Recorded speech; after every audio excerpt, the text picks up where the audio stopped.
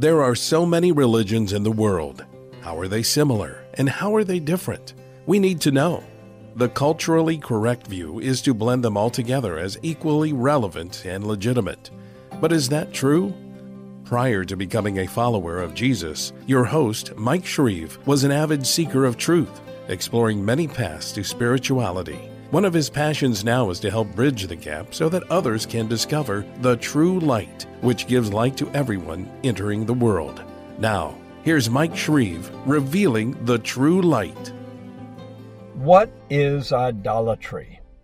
Basically, it involves ascribing divinity and or granting worship to something created instead of the Creator himself. There are two types of created things that idolaters tend to worship. Number one, things that are created by God, and number two, things that have been created or made by human beings. It is often, and this is very important, it is often an attempt to relate to the infinite, invisible, omniscient, omnipotent, omnipresent, and perfect God by identifying him with something finite, visible, devoid of knowledge, lacking power, confined to one place, an imperfect thing that is worshipped. Often this involves a statue, an image, an icon, or a picture representing some being thought to be divine. This is such a terrible misrepresentation of who God is. Idolatry can be divided into 11 categories, and I'll succinctly go through each one of them. Number one, worship of inanimate objects like stones, mountains, or rivers. Number two, worship of animate things like animals, trees, or plants. Number three, worship of heavenly bodies like the sun, the moon, the stars, or the earth itself. Number four, worship of the forces of nature like wind, fire, and rain. Number five, worship of deceased ancestors. Number six, worship of imaginary mythological deities by means of pictures, statues, or images. Number seven, worship of angels, demons, or spirit beings, whether actually existent or non-existent, of any kind. Number eight, worship of a process of life, specifically sexual reproduction. Number nine, worship of any ordinary human being who claims to be divine. Number 10, worship of an ideal or some philosophical concept instead of the Creator. Number 11, allowing anything or anyone other than God to become the highest priority of life, demanding one's full devotion and attention. Even covetousness, which is lusting for material possessions that belong to others, is described as idolatry in Colossians chapter 3, verse 5. Many ancient religions, like those associated with the Egyptian, Grecian, and Roman cultures and empires, boasted a pantheon of deities that were often represented by idolatrous images. Hinduism is the largest living religion promoting this practice in the world today, with a pantheon of 330 million gods and goddesses. That's the traditional number. There can be just as many deity forms to represent them, and usually they refer to them as deity forms instead of quote-unquote idols. Of the 11 main living religions, 3 of them prohibit idolatry altogether: Judaism, Christianity, and Islam. 3 more, Buddhism, Sikhism, and Jainism, actually began as reform movements that originally taught against the idolatry that was so pervasive in the predominant Hindu culture. Ironically, though, Jainism and certain Buddhist sects have devolved into worldviews that once again accept this practice. In India and other areas with a large Hindu populace, idolatry abounds. Many shrines, both large and small, contain pictures, images, and deity forms adoringly viewed by a daily stream of worshippers. Often these gods who are worshipped have multiple human parts, like 4 or 6 heads, 6 or 8 hands, etc., or they bear an animal-like resemblance. Consider the popular Hindu god Hanuman, who has the appearance of a monkey, or Ganesh, who has the head of an elephant but the body of a human being. At Hindu temples and private altars in homes, idol gods are at times bathed, dressed, adorned with jewelry and flowers, fed, and even tucked into bed at night. Most of those participating in these rituals have probably never questioned the myths associated with these deities. The stories are just handed down from one generation to the next and blindly accepted. I was guilty of the same kind of naive acceptance of those stories and those deities during the time I studied under an Indian guru in 1969 and 1970. Thankfully, God opened my eyes to reality and to the true God. Now, some Hindus who do not embrace these traditions often show tolerance for fellow Hindus who do. According to the Far Eastern worldview, every expression of worship, no matter how primitive or elementary, is considered a stepping stone toward ultimate reality. The Hindu mystic Ramakrishna explained this kind of perspective with the following analogy. He said this: "We see little girls with their dolls, but how long do they play with them? Only so long as they are not married. Similarly, one needs images and symbols so long as God is not realized in his true form. It is God himself who has provided these various forms of worship to suit different stages of spiritual growth and knowledge." End of quote. It's God who has provided these? I question that idea very seriously, and you'll see why in just a little while.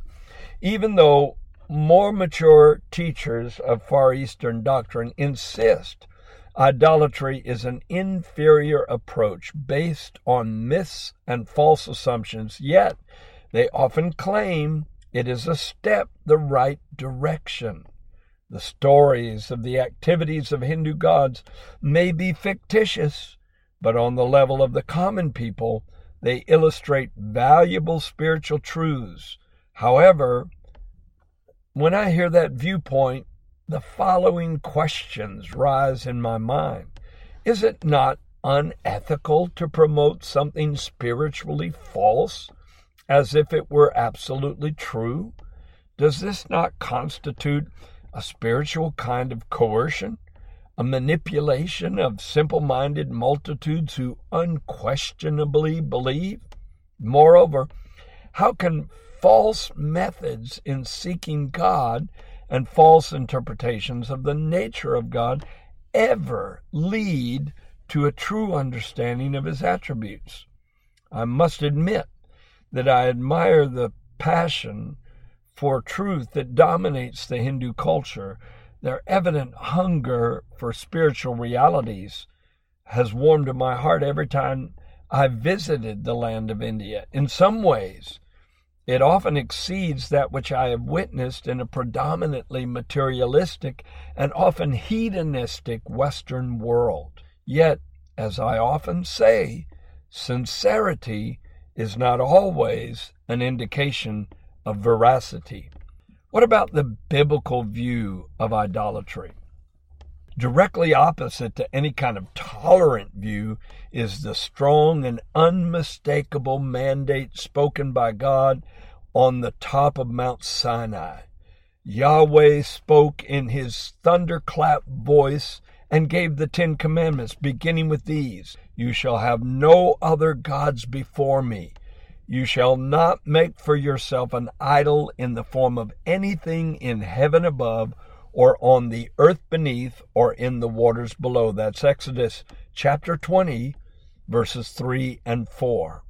Such a blunt divine edict leaves no room for discussion. God was very plain in instructing his people never to participate in this method of worship. He never said it may be wrong, but it's a step the right direction, and it helps people, so I will allow it at certain times. He said, "Thou shalt not." Isaiah, God's prophet to the Jews, urged his listeners to be awakened to the falsehood of this practice. Listen to what he said in Isaiah 45, verse 20. "They have no knowledge who carry the wood of their carved image and pray to a God that cannot save." Why did he say such a thing? Because a God who is a mere inanimate wooden or metal form cannot hear, cannot see, cannot walk, and certainly cannot intervene in the lives of devotees. Of course, most advocates of this practice would argue that the inanimate idol is only a crude representation of an actually existent spiritual entity, a literal God.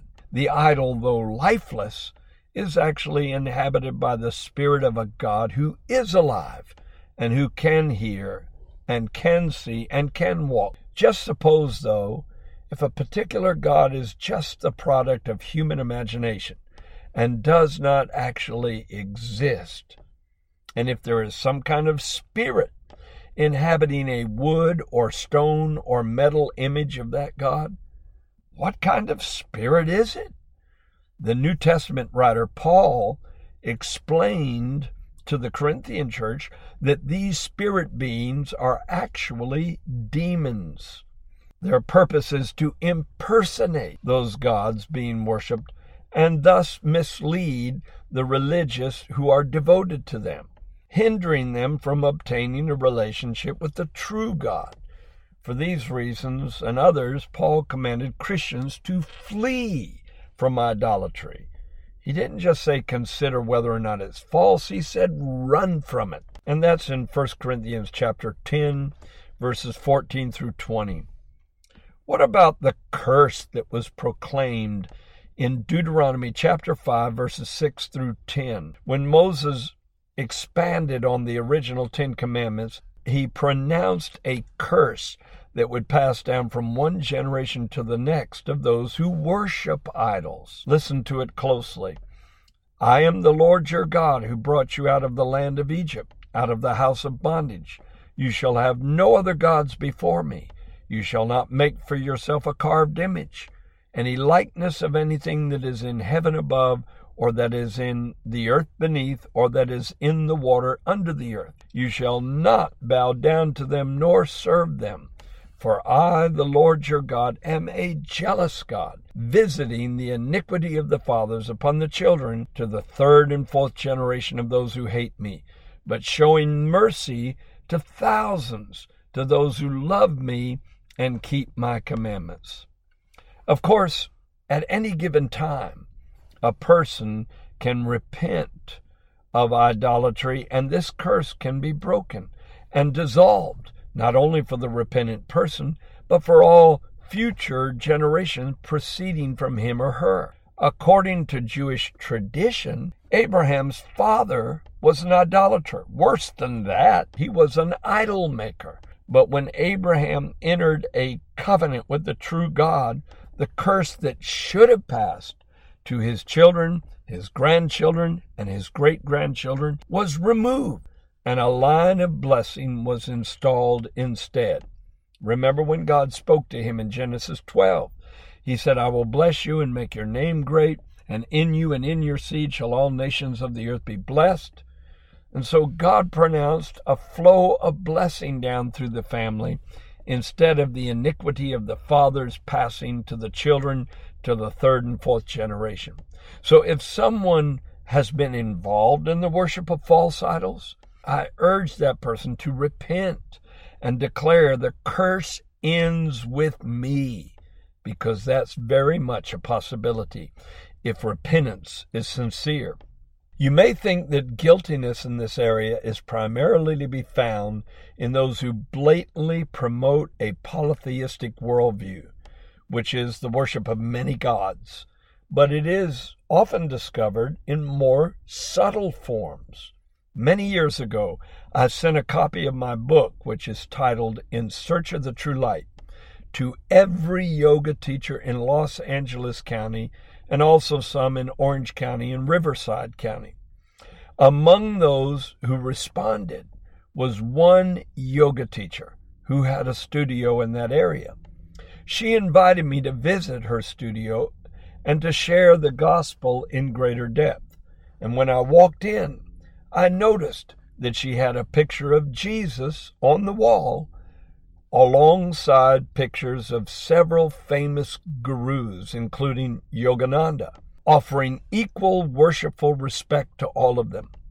I immediately shared with her my feelings on the matter, bluntly explaining, you are breaking the first two commandments by placing these mere men who claim to be God-realized gurus on the same level as Jesus, who was the only begotten Son of God.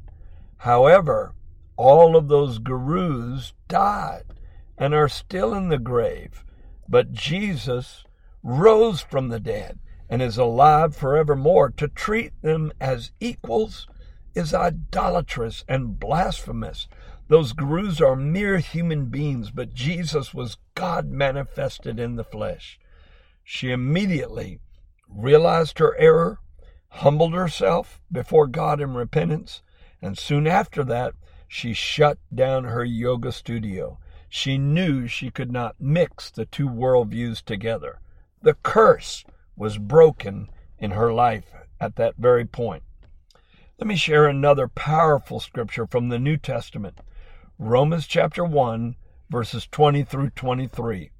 For since the creation of the world, God's invisible attributes are clearly seen, being understood by the things that are made, even his eternal power and Godhead, so that they are without excuse. Because although they knew God, they did not glorify him as God, nor were they thankful, but became futile in their thoughts, and their foolish hearts were darkened. Professing to be wise, they became fools. Now listen to the next part carefully. And they changed the glory of the incorruptible God into an image made like corruptible men, and birds, and four-footed animals, and creeping things. This prohibition of idolatry makes many customs and traditions in Far Eastern religious groups completely unacceptable to a Christian who embraces the biblical worldview, especially when it comes to worshipful reverence being offered to fellow human beings. For instance, when I was involved in yoga back in 1969 and 1970, we often used a common greeting. The word namaste was spoken when we came in contact with each other with a slight bow, and in essence that means I bow to the divine in you. In other words, it is a monistic acknowledgement that all human beings are manifestations of God, expressions of the divine. Another glaring example of the deification of human beings is the initiation ceremony for those aspiring to seriously practice transcendental meditation. The organization founded by Maharishi Mahesh Yogi, the guru that was so influential in the lives of the Beatles. The opening ritual, called a puja, involves a Hindu hymn being sung in front of a picture of Maharishi's mentor, Guru Dev. And the favor and presence of the Hindu gods are then invoked, and various offerings, including fruits and flowers, are presented to Guru Dev, celebrating his revered status in the spiritual lineage of that movement. The final prayer begins with a statement of faith concerning this world-famous promoter of TM. Listen to this final prayer, and I quote, "Guru in the glory of Brahma, Guru in the glory of Vishnu, Guru in the glory of the great Lord Shiva, Guru in the glory of the personified transcendental fullness of Brahman. To him, Sri Guru Dev, adorned with glory, I bow down." That's completely unacceptable. If Meshach, Shadrach, and Abednego refused to bow down to the idol that Nebuchadnezzar made, then none of us should bow down to any image, any picture, or any human being, much less some form created by a human being. Advocates of transcendental meditation, I must admit, do not consider Guru Dev an avatar, which is an incarnation of God or a God into fleshly form. However, in Far Eastern religions and New Age spirituality, each person is said to have a divine essence. So the argument is presented that such worshipful actions toward a fellow human being that devotees believe attained a higher state of consciousness is certainly not wrong. I contend that it is. In Christianity, we find the teaching that all human beings, that includes Guru Dev, that includes Maharishi Mahesh Yogi, and everyone else in this world, we are born separate from God prior to salvation. We do not have an inward, quote-unquote, spark of divinity. Rather, we have the status of being sinners until Jesus comes to dwell within our hearts. And that happens when we repent, when we believe on his death on the cross and his resurrection from the dead, and when we receive him into our hearts to be Lord of our lives. Only Jesus, the spotless, sinless Lamb of God, was divine. Only Jesus was God manifested in the flesh. He was not an ordinary human being. He was born of a virgin.